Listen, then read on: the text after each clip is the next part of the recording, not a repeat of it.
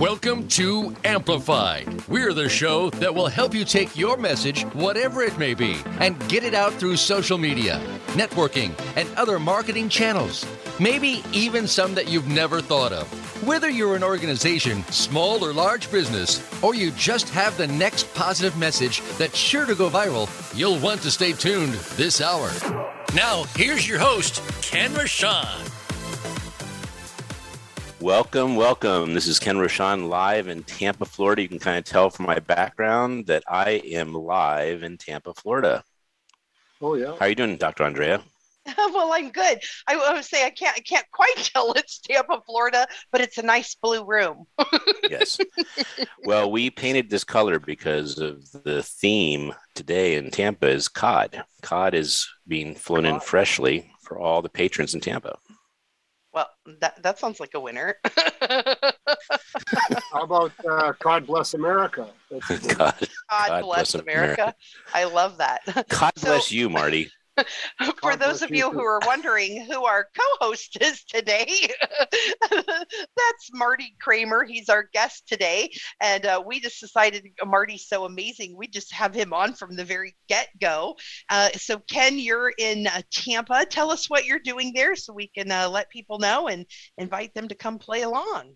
Well, we're doing an author and speaker mixer. And from here, we're going to Orlando. So anyone that would like to meet other authors and speakers, can't guarantee there's going to be cod at every single one of these mixers, but we are going to try our best.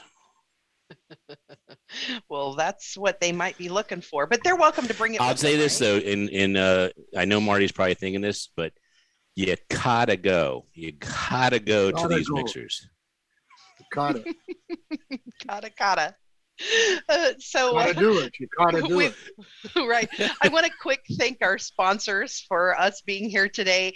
Thank you so much to Bees.social, Cryptocurrency and Crypto Education, Amplifluence, The Red Carpet Connection, The Umbrella Syndicate, Perfect Publishing, MyMakeupLady.com, MenFashion.com, and thank you so much to the KeepSmilingMovement.com, which is our charity of choice. Ken is the co-founder. I'm executive director. And please remember to love on us. Go to www.thekeepsmilingmovement.com. That's where you can make your donations to help save lives with smiles by giving people a dose of hope so that they can smile and be resilient through any challenge. Back to you, Ken. Well, Marty, you're probably wondering what the weather's like out here. Go ahead and ask me how the weather is. How's the weather out there, Ken? It is cod out there. Cod out there. It's not that cod here. Cod. Oh, I suppose cod would be. Oh, for those of you who are listening and can't see, instead of waving like I'm hot, I waved like it smelled like fish. There you go. Yeah, you're caught up in the Gulf Stream there, I see, Ken. Yeah. Yes, indeed. Well, we thanked our sponsors, right? Yes, we did. And we're ready to bring our guest in. Let's do it. I think Marty deserves an introduction. He does. This is Marty Kramer. He's a legend in the world of entertainment for more than 50 years. He has been the road tour or the production manager for more than 225 of the best known musical artists, comedians, and theatrical entertainers in the world, including most of the top 100 musical artists in the past century. His musical clientele include the likes of Ringo Starr, Frank Sinatra, Sammy Davis Jr., Dean Martin, Neil Young, The Who, The Rolling Stones, Bob Dylan, Simon and Garfunkel, the Monkees. I could go on with all 225. And do it. Please do. No. Yes, his theatrical clientele: Denzel Washington, Debbie Reynolds, Yul Brynner, Mickey Rooney, Mr. T, Sylvester, comedy, Rodney Dangerfield, Jackie Mason, Bill Cosby, and that's just a few people. So this man has really just had an amazing world, an amazing life, and he's here to show us so many things that he's done. And he's worked with some of the most famous people behind the famous people as well. And so we are so appreciative to have him here. He has so many amazing stories. These stories have been chronicled by his friend, and they're hoping eventually to get that book published, and it'll be called Kramer. And but there's always so more stories to be told. We don't know if they'll ever actually get to publishing it, but it'll be amazing. It'll be good. We want to get this book out. Oh, we will. This will be our focus this year. Well, you're very right, Ken. Right now, we're in the final stages of negotiation with Simon & Schuster, who do the Superman, and my partner, he is a retired entertainment lawyer, and he's very friendly with the legal firm that represents Simon & Schuster. The lawyer there, his son has just completed one book on Leonard Cohen, is into the second book, and then we figured we'd piggyback in on that release, and then we sent them the rough. They loved it, and of course there's this process, and this all came about pre-COVID, and then of course everything came to a standstill, and everybody says, great, we love it, yeah, we'll pass it on, and then nothing. You don't hear anything. Nobody's working in the office. Everybody's at home. This guy's here, that guy's there. Everything draws to a halt. So we keep the line of communication open because my partner and the lawyer from Simon & Schuster are very good friends, and they talk back and forth. So they did a test run. They sent it to Europe, to Germany, to France, to England, all around. And they have people there. I don't know what they're called, but they're not necessarily reviewers, but they send them an excerpt of something and say, what do you think? Is this marketable or what? Does it catch your eye? Is there anything special about it? And they all came back positive, thumbs up, let's do it. So now, once you've got that, then the onus is on the publisher to come forth and let's make a deal. So my partner, David, as well as their lawyer, are in the process of putting that deal together. So hopefully, this will come about, like you say, in 2022. Usually from the time of inception till the time of completion, the rule of thumb is usually 10 months. So it could conceivably come out this year, but it wouldn't bother me if it came out in 2023 with, obviously you'd have to change the forward a little bit, and you'd have to put some chronological dates, move them up a couple of 3 years, but that's fine. I mean, the stories are never going to change, and it'll be a 330-page book, which will send you and Dr. Andrea complimentary copies, cod for you, just for you, and cod for you. Cod for us. And, well, Marty, I know Ken has a whole bunch of questions that are about. I do have a whole bunch of questions, so, but yeah. I actually want to make a statement. You're the host. Go right ahead. Well, I want to make a statement first, and this is not really for Simon & Schuster's ears, but I'm gonna trust you to relay it as you need to. But I've been holding out for Simon & Schuster to publish one of my books for 12 years, and I just keep moving on without him. So just let them know I've been moving on without him hey, my friend, there's this magic word in the English language. It's called access. And yes, anything we can do to help you, meeting my partner and myself at M&D Artist and Legal and Artist Inc., we will do so. We could exchange particulars. We can certainly submit something. It doesn't hurt. The more the merrier. The more projects you can bring through the door for individuals. Times change, people change, your contacts change. They may or may not be there anymore. There's a younger generation there. I'm certain that they get bombarded daily with tons and tons of stuff. But hey, you may have something. And if you do, it would be my pleasure to bring it to the next level, at least get it to the right person for a review or a look. And even if they called you up and said, Ken, thanks, but no thanks, our agenda is full for this year, maybe next year, it's something is better than nothing. Yeah. Well, I will send you 2 of my copies, and you can let me know about that. My pleasure. And I want to tell you, if they do accept me, I would like to go after the 3rd Leonard Cohen I want you to do after the second Leonard Cohen. I'll go after the third Leonard Cohen book. Well, the lawyer's son is doing the second, and I don't know if there's enough there for a third Leonard Cohen. Unfortunately, Leonard's situation was that the lady in charge of him and his financial affairs absconded with everything, and unfortunately, he ended up with nothing, which forced him to go out, and he was had to perform live at a very he was an old man at that time, but he was very, very well received, and his concert sold out. I had the pleasure of meeting him here in Vancouver at an arts club impromptu show with another singer-songwriter by the name of Tom Northcott, who was like from the hippie era in Vancouver, and Tom was the host, and Leonard did a small show for a little bit of a press media, and it was actually on the coattails of Tom launching his CD, and he got Leonard in, and Leonard consented to perform a few songs. So it was quite the thrill to meet him and to see him perform to a very small crowd. Do you know one of my favorite songs? Suzanne. That's a good guess. No, it's Hot Cod Lincoln. Hey, there you go. That's Charlie Ryan. Song was Leah. Is it Hey Leah? Well, I mean, but Hot No, Cod Leah. Lincoln I today. thought Leah was Donovan.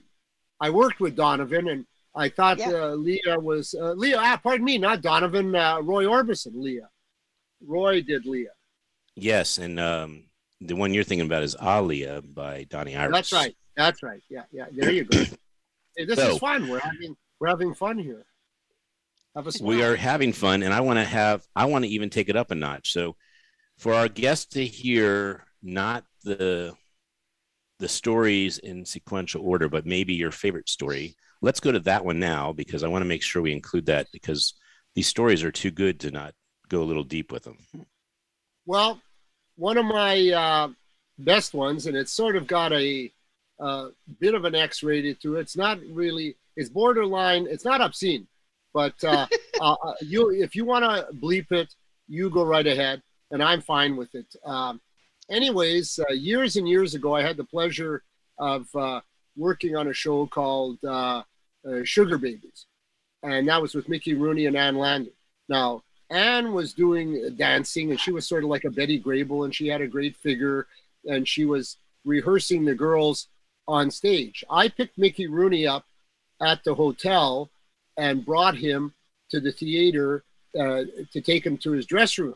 When we got into the theater, you could see from the side of the stage that Ann was putting the girls through the paces and 1, 2, 3, 1, 2, 3, and working out a bunch of dance steps. So Mickey says, "Is that Ann over there?" And I said, "Yeah." He says, watch this. He says, "I'm going to walk out there, and I'm just going to come out beside her and mimic and then start doing like a goose step or some antics, something stupid."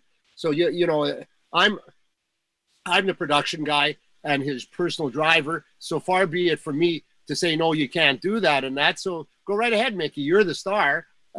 So he goes out there, gets up alongside her, starts doing this thing. All of a sudden, she stops the performance.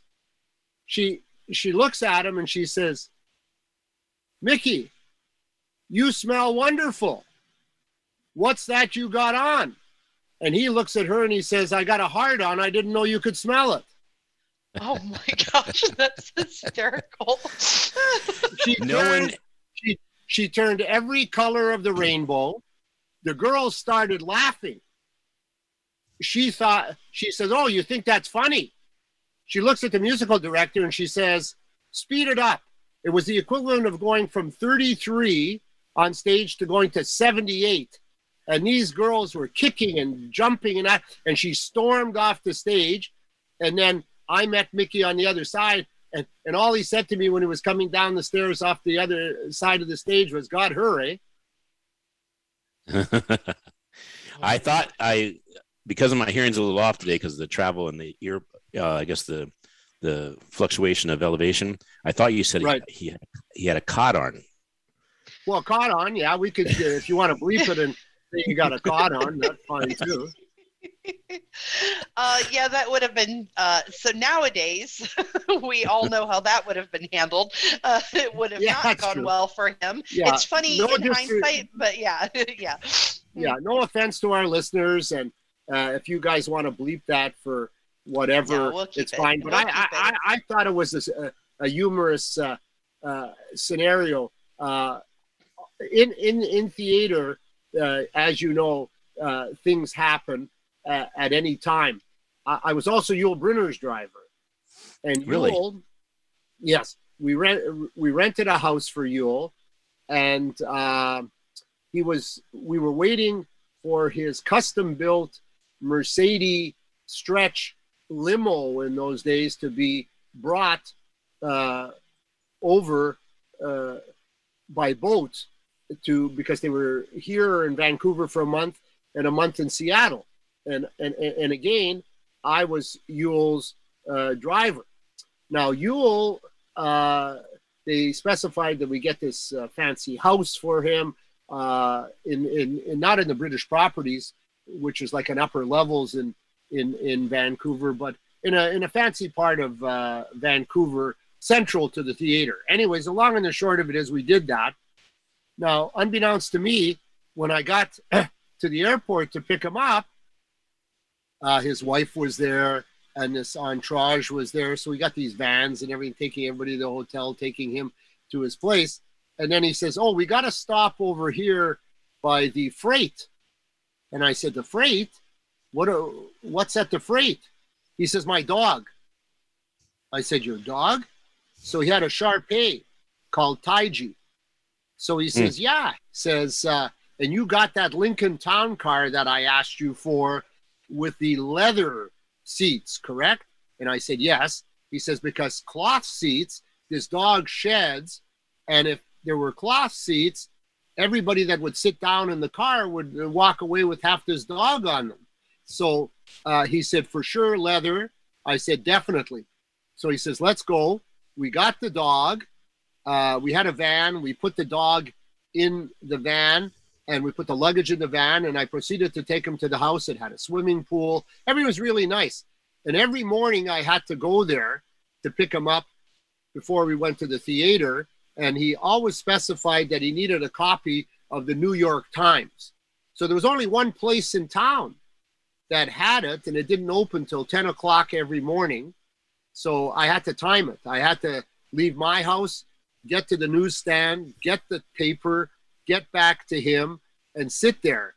My job was to babysit the dog in addition to taking him to and fro from the theater and that. And one of the specifications that he said to me was, "Never take the same route twice."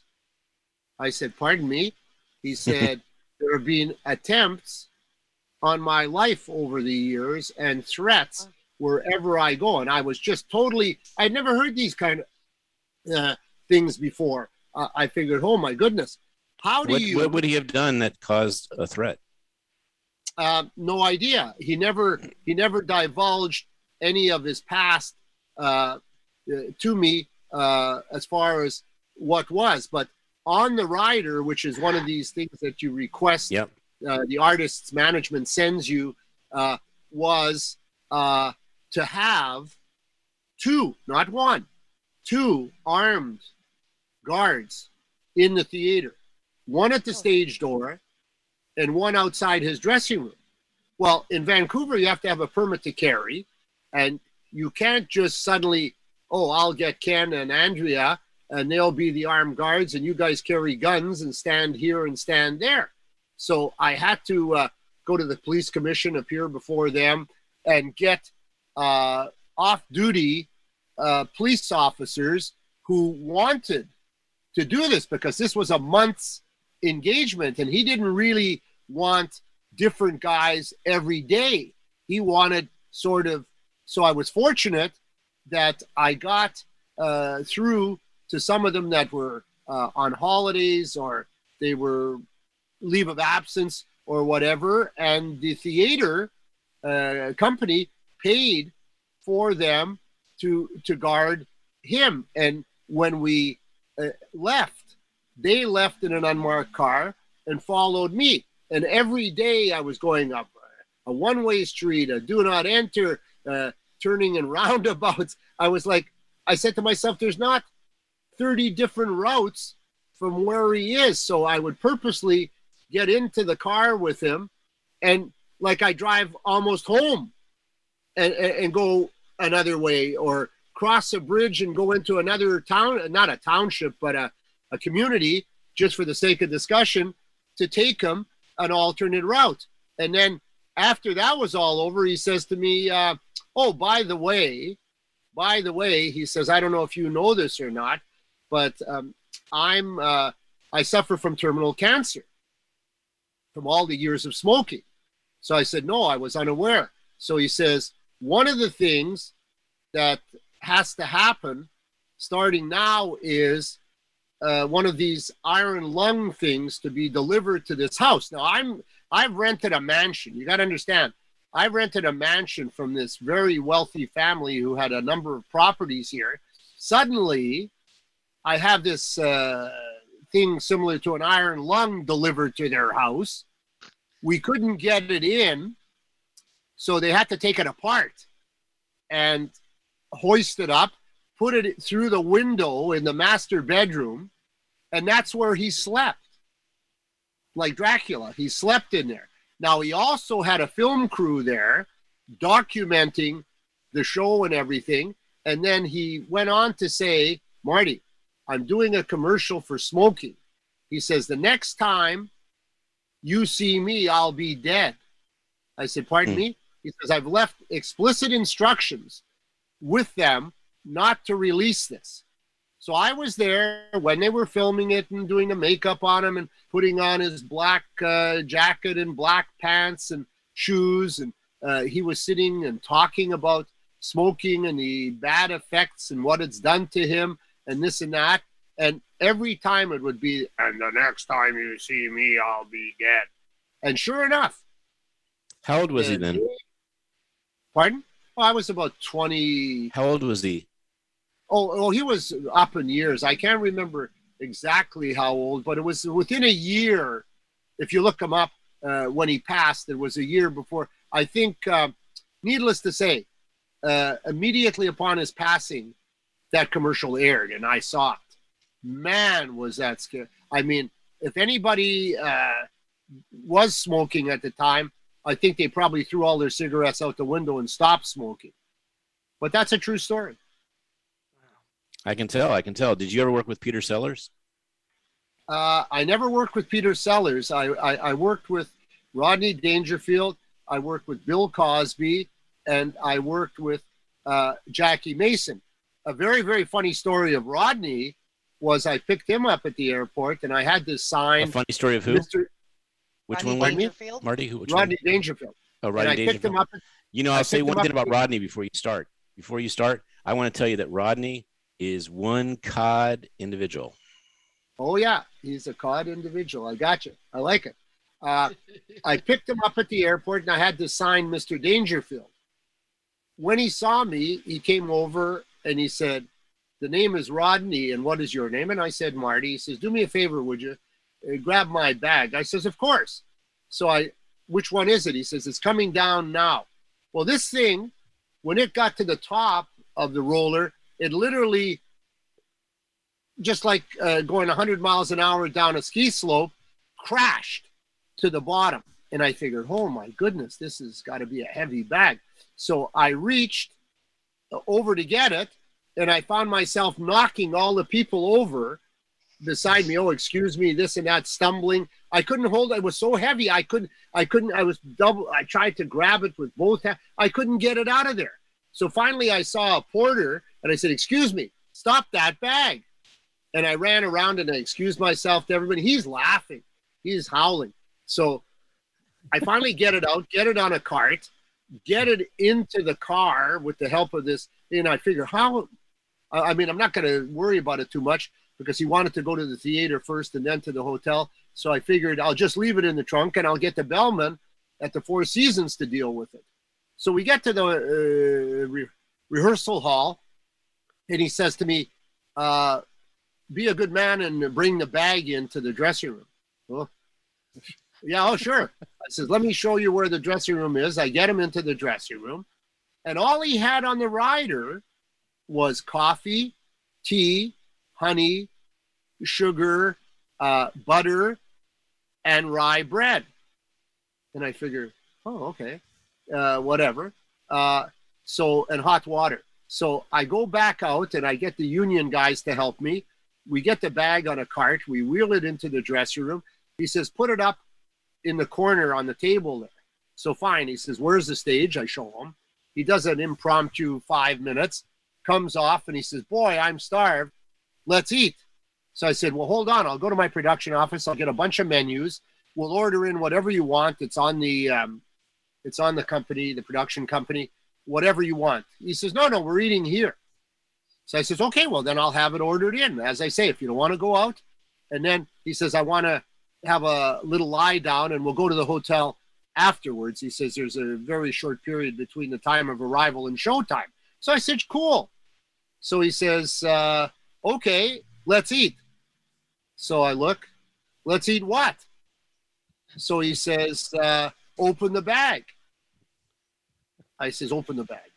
Open the bag. So for yourself, Dr. Andrea, and our listeners, take a guess what was in that bag. Cod? Close. Give that lady a prize. Very close. Take a guess again. One more, and then I'll tell you. Peanut butter? That's a tough. No, sardines. I'm going with salmon. Sardines. Very close. Really? Every sardine known to man. Wow, Mustard, he's into them. oil. Wow. From Switzerland, from Norway, every kind of sardine. So he says to me, you like sardines, don't you? What are you going to say? Oh, yeah, I love sardines. So he says, good. He says, see the ones over there? And I guess he didn't like those kind. So he says to me, you can have anything you want there, but you can't have any of these. So I said, well, whatever. I says, maybe I'll pass. He says, no. He says, I would really like to share, some sardines with you. Let's have a snack. I'm hungry. So I said, fine. So I forget what he took out, whether it was in mustard or Thai sauce or whatever. And he slapped these sardines out of the tin onto some bread, buttered the bread, put them on there, made a sardine sandwich. I said, I'll get the ones with water because I like the ones with water. So I got the ones with water and I made a sardine sandwich and I sat in the dressing room and I had a sardine sandwich with Rodney Dangerfield. Yummy. It's funny. He said that he wanted to share them with you. He really should have said, I really don't have anyone that will eat these and I don't want to take them back. Well, that's what I gathered. I mean, in those days, I wasn't a stickler for looking at expiration dates. For all I know, they could have been 30 years old. You've been dragging them around, wanting to get them out of a suitcase. Well, that's just it. And we're at break time. We are at break time. So we are going to be back in a couple minutes. Be sure to friend us on Facebook. You can do it right now. Visit facebook.com/Voice America or search for us at keyword Voice America. The Umbrella Syndicate amplifies good causes, good people, and good messages. They offer a suite of services that help people and businesses gain better exposure. Through working with the Umbrella Syndicate, you gain the ability to reach an audience of 50,000 unique people a week. They have recently reached over 20,000 followers on Facebook. You can view their photography and how they use it as a strong promotional tool on their Facebook fan page, facebook.com/The Umbrella Syndicate. Show them your support by liking their page. Influencers lead, but on Twitter, they also follow. Check out what the influencers are saying and talk back to us with your great ideas. Follow the Voice America Influencers channel on Twitter at VA Influencers. That's at VA Influencers, and join in.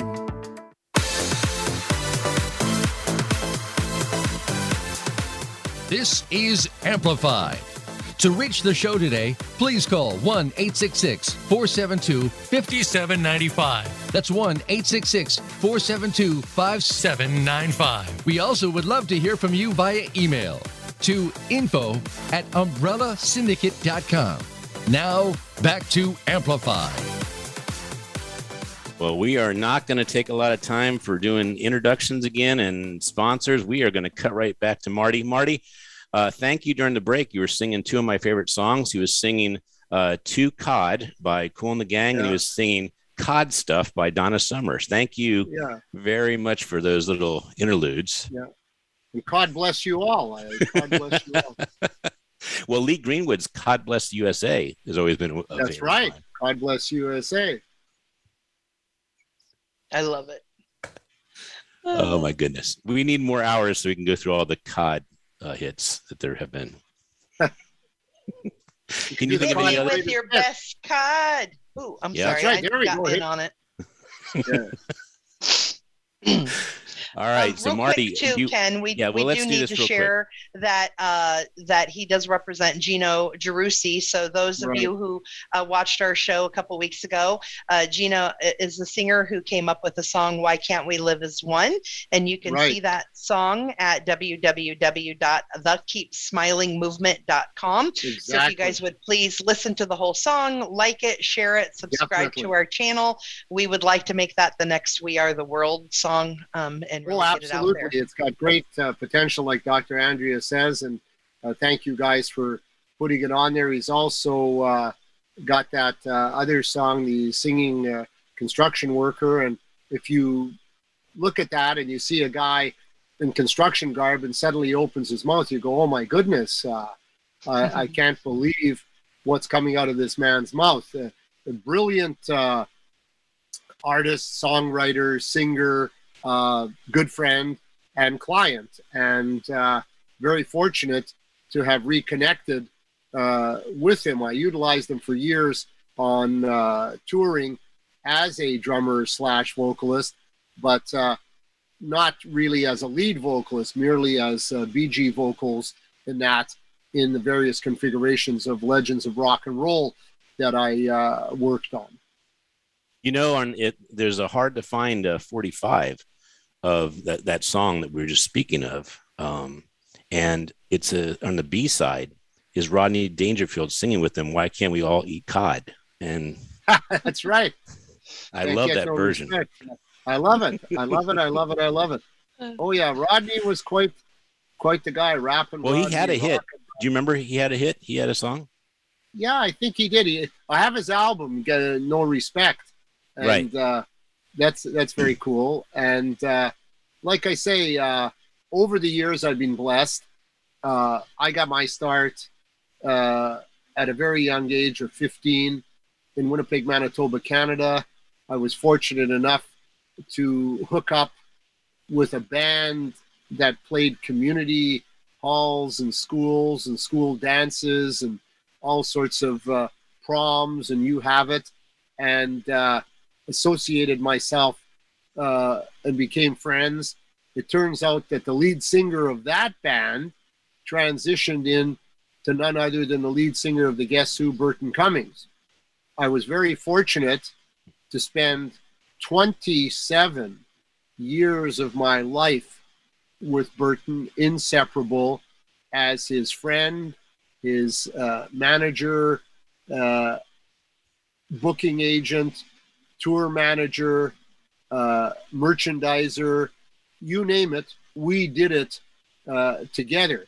Now that portion of my life was unbelievable because, 70s, 80s, so on. Then I transitioned right out of that to another legendary performer whom I spent 20 years of my life with, Randy Bachman, who was the former lead guitarist of the Guess Who and then went on to form Bachman Turner Overdrive. Again, friends from Winnipeg, but when my run with Burton terminated, Randy called me and he said, I understand you're no longer working with Burton. And I said, correct. He said, well, how would you like to come and work for me? So I think there was only a a lapse of 3 to 5 days between gigs, and suddenly I'm at the helm with Randy.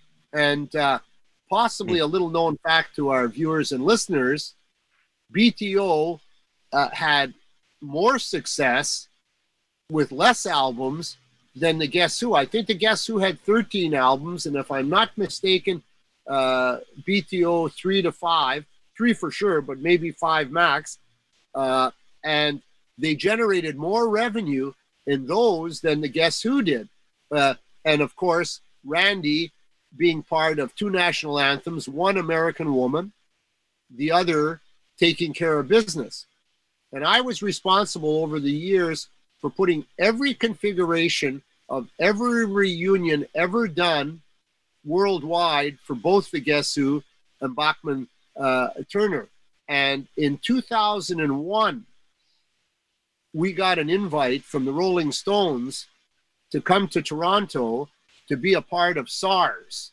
And at that time, the bill was local bands as well as Rush, AC/DC, the Guess Who, and the Rolling Stones. Now, we were on a Canadian tour of 43 cities, sold out in every city with the Guess Who reunion. And we were flying high at the time. And our set list, of course, included Taking Care of Business as well as American Woman. And most bands usually end sets with those type of songs for the encore.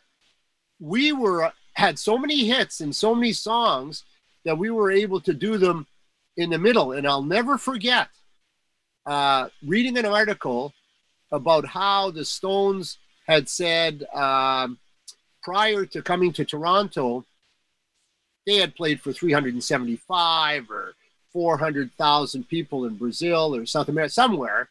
And they were looking forward to the sellout here in Toronto for the SARS, which they hosted.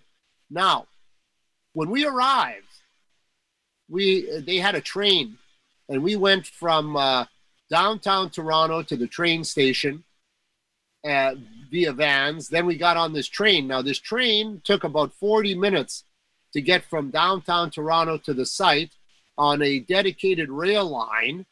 And then it stopped about 2 miles away, and there was this frontage road that was totally blocked off to anybody else. Nobody could access it. And that's how we were brought in there. And it left sort of every hour, every 2 hours on the hour, because bands were coming in, bands were going out. The long and the short of it is, when we arrived there, I said to one of these guys there, I said, so many people are here today. He says, 550,000. What? 550,000. I had played to 20 to 30 to 40,000 seats. This was like 20, 30, there were so many thousands and thousands more people. So I said, amazing. So I went and told the guys. So when we went out and we did our set, prior to our set, Rush played, and they came down, then we set up. Then while we were setting up, AC/DC arrived. And I had done tours with AC/DC before and worked production for them in Vancouver and Calgary, Edmonton, Saskatoon over the years. So I was pretty friendly with them. So I said, you guys are next, and then the Stones follow you. And they said, correct. So the bottom line was, we set up. I said to Angus, if you want to hang by the side of the stage, I suggest you come out for American Woman or Taking Care of Business, and keep an eye on what's going down on that stage, which he did. And unbeknownst to me, I looked over, and the Stones had arrived. And Ron Wood and Keith Richards had also come up into the wings, into the VIP area there. So not a bad viewing audience from the side of the stage, you know? It probably inspired Jeff Lynne to create the Traveling Wilburys after that happened. Well, that's a good thought. Yeah, you could be right. You could be onto something there. So the long and the short of it is, when we did taking care of business. And Randy used to go, da da da da da da da da da da da, stop, incite the crowd. Then he'd say, you want to hear some more? Put his hand like this by his ear, do it again. Then in the middle, he would go, clap your hands.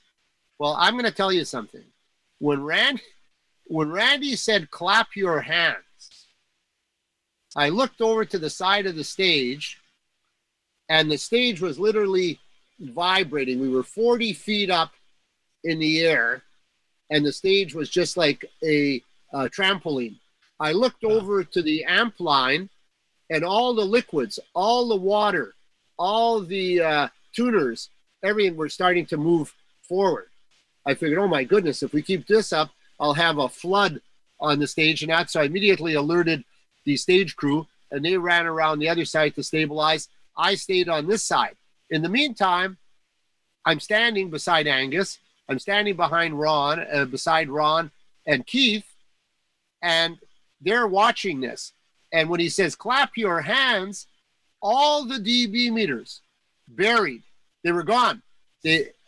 Every one of them that was at the side of the stage, behind the amp line and that, they were all buried. You could not see the needles. It was so loud, and it was like the movie Easy Rider, where you're going down the highway and you see the heat rising off the pavement.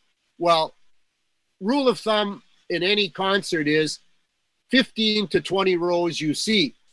After that, you don't see because of the lighting and the spots and the specials. So any performers that are downstage don't see that. So the bottom line is, it was nothing. It was oblivious. You didn't know it. You didn't know what it was after 17. There was hundreds of thousands of people there, but you couldn't see them because it was just like one big blur. But I'll tell you what, when he said, clap your hands, you could sure hear him. And that was one of the scariest things for me, being on a stage like that. And it literally, the earth shook. It shook. And it was a moment that you can never relive. And then, we ended, and of course, everybody went down. And we closed our set, not with American. We closed our set with Share the Land. And we had everybody with the lighters back and forth and the glow sticks back and forth. What a moment. And then if that wasn't the do all be all, I get to the bottom of the stairs, and one of my friends from the Rolling Stones entourage comes up, and he said, man, what a great show. He says, Ron and Keith came back and were ranting and raving. He says, how'd you like to bring the boys in and hang till they go on? He says, AC/DC's on for 75 minutes. I says, well, by rights, we're supposed to go. We're supposed to take the next train back because AC/DC's on. So he says, hey, you don't mind riding back with AC/DC after their performance, do you? I said, no, we'll ride with whomever as long as we don't miss the train. And for sure, you can't hold the train up for the Stones because it's their train. So he says, right, come on in. And he took us into a Quonset, which was, it was like at an airfield. And this Quonset was as big as a football field. And it had pipe and drape in it, large screens, food, everything. And he says, make yourself at home. Watch AC/DC on the big screen and everything. Just relax. And out of the clear blue, some of the Stones just wandered in. Hello, hi. And then Ron said, why don't you guys come in and say hi to Mick and Charlie? So we said, sure. So I got the band. We went in, and it was a very, very funny story because Gary Peterson, who had been the drummer for the Guess Who for 35, 40 years at the time and played on every album, he comes in and he locks eyes with Charlie, and he walks up and he says, Mr. Watts, I'm Mr. Peterson. Charlie looked at him and he said, what is your first name? And he said, Gary. He said, I'm Charlie. So I thought that was really, really cool. And then Ron took us up. Of course, Mick was in a in another area there and getting makeup and trying on shirts and doing stuff and that. So he knocked and he said, the boys are here. And he came out and he was very gracious and he welcomed us. I had done different slots with Bridges of Babylon, the Steel Wheels tour. Actually, in my book, but I can give a bleep. In 1966, I put the Rolling Stones on stage in Winnipeg, Manitoba, Canada. I took a picture backstage in the dressing room with a Polaroid camera of Mick Jagger. I developed it, and before the show ended, he signed it to Marty Mick Jagger. I think it was the 11th or the 17th of June or July, 1966. And I still have that picture, which will be in the book, which is an amazing photo. And I sort of reiterated when we were there at SARS, I just said, it's been a long time, because they do so many shows and see so many people and touring constantly over the years. I said, this was probably, let's see, the first, second, third. It might have been and also Seattle, the Kingdom. I did those shows. So the bottom line was, this was probably my 5th time being in their company in a casual scenario this time, not in a working capacity. And when it was going to really be a buzz. When are you going to be with them again? Is there That's another a event? very good question. I'd love nothing more than to go to Europe and see the 60th, because I think I firmly believe in my heart that after they do that, I don't think there's anything more to do. I mean, what are you going to try for 75th anniversary? You'll be 100 years old. I mean, right. You don't have to prove anything. Well, the 50th is the culminating one, I think. Well, but this is the 60th coming. So I know, I understand. I'm saying you got to go. So I don't think it could get better.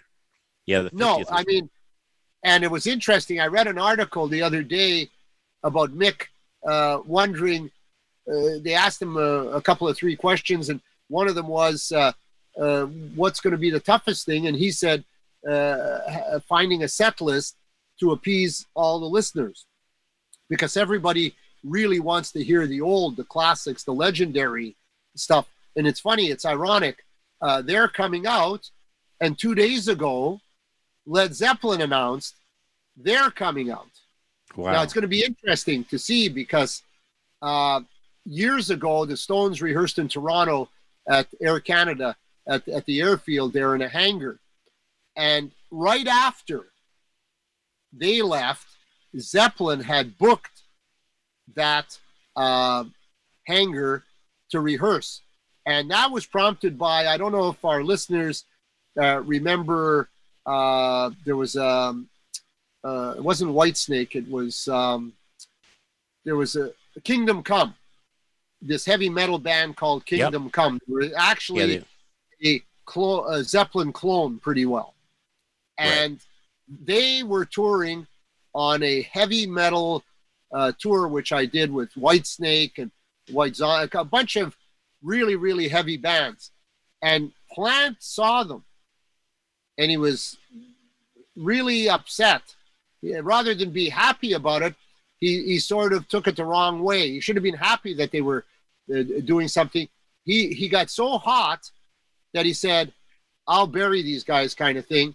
And they booked this hangar, and they were supposed to put Zeppelin back together in those days, way back, with Jason Bonham, John Bonham's son, who I also did some dates with. But I don't know God's truth. There was a picture of them the other day, and it was either on Twitter or on Facebook, where John Paul Jones is there, Plant is there, Page is there, and I don't know who the 4th person is. I'm almost positive it's not Jason Bonham, but I would really love to know who the drummer is going to be, because those are big shoes to fill. It's not going to be like Kenny Jones or any of those kind of guys. We're going to recommend Kenny. We're going to recommend Kenny Aronoff for this. Yeah, Kenny Aronoff is a salt of the earth.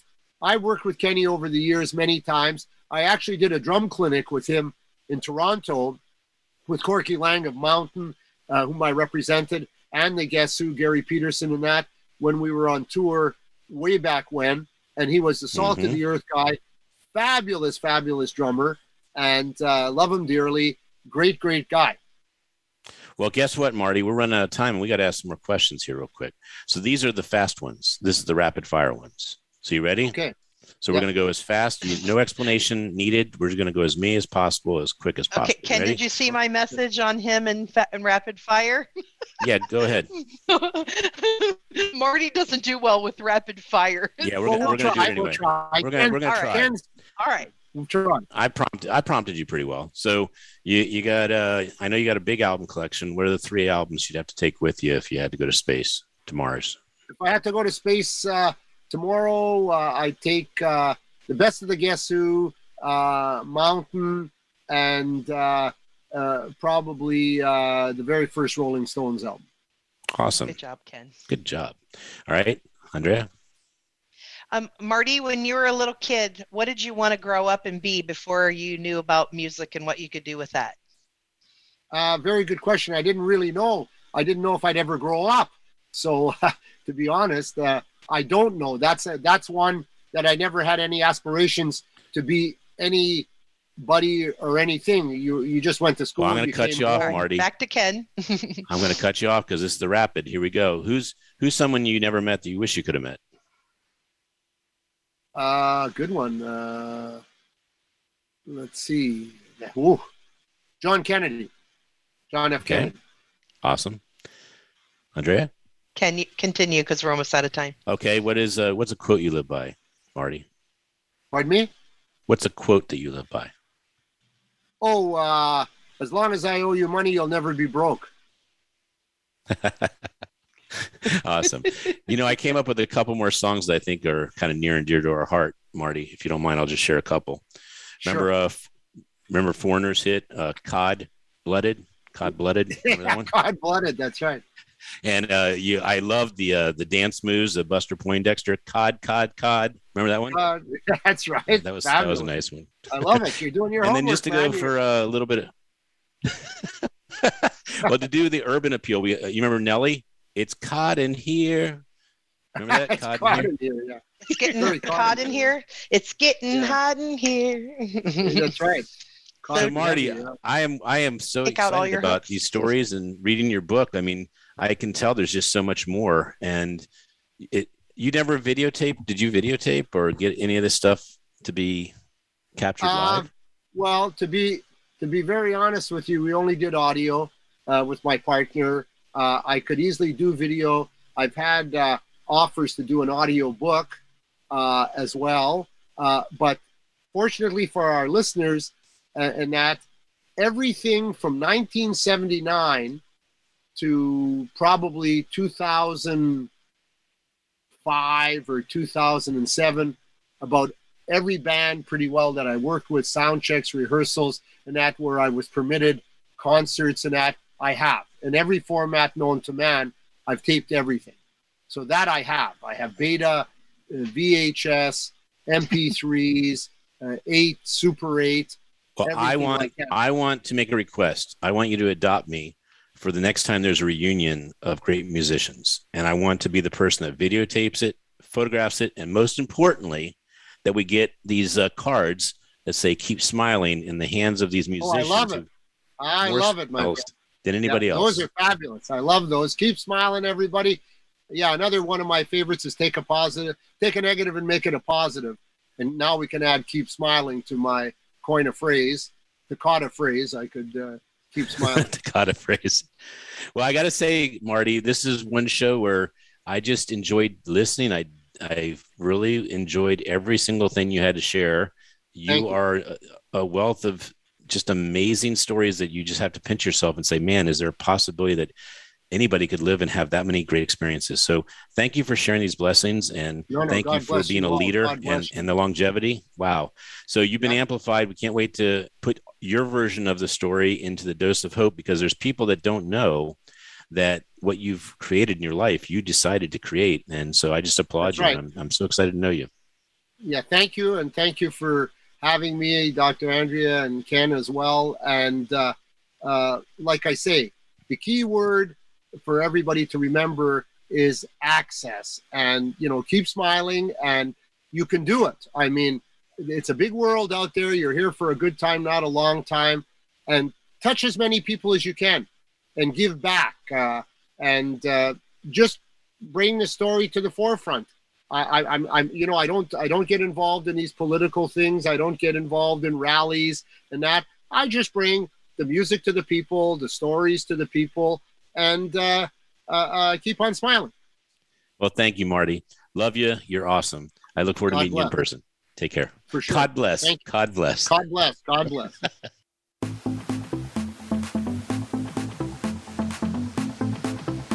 We hope you've enjoyed this week's edition of Amplified. Be sure to join Ken Rochon again next Monday at 11 a.m. Eastern Time and 8 a.m. Pacific Time on the Voice America Influencers Channel. Now, go get your message heard.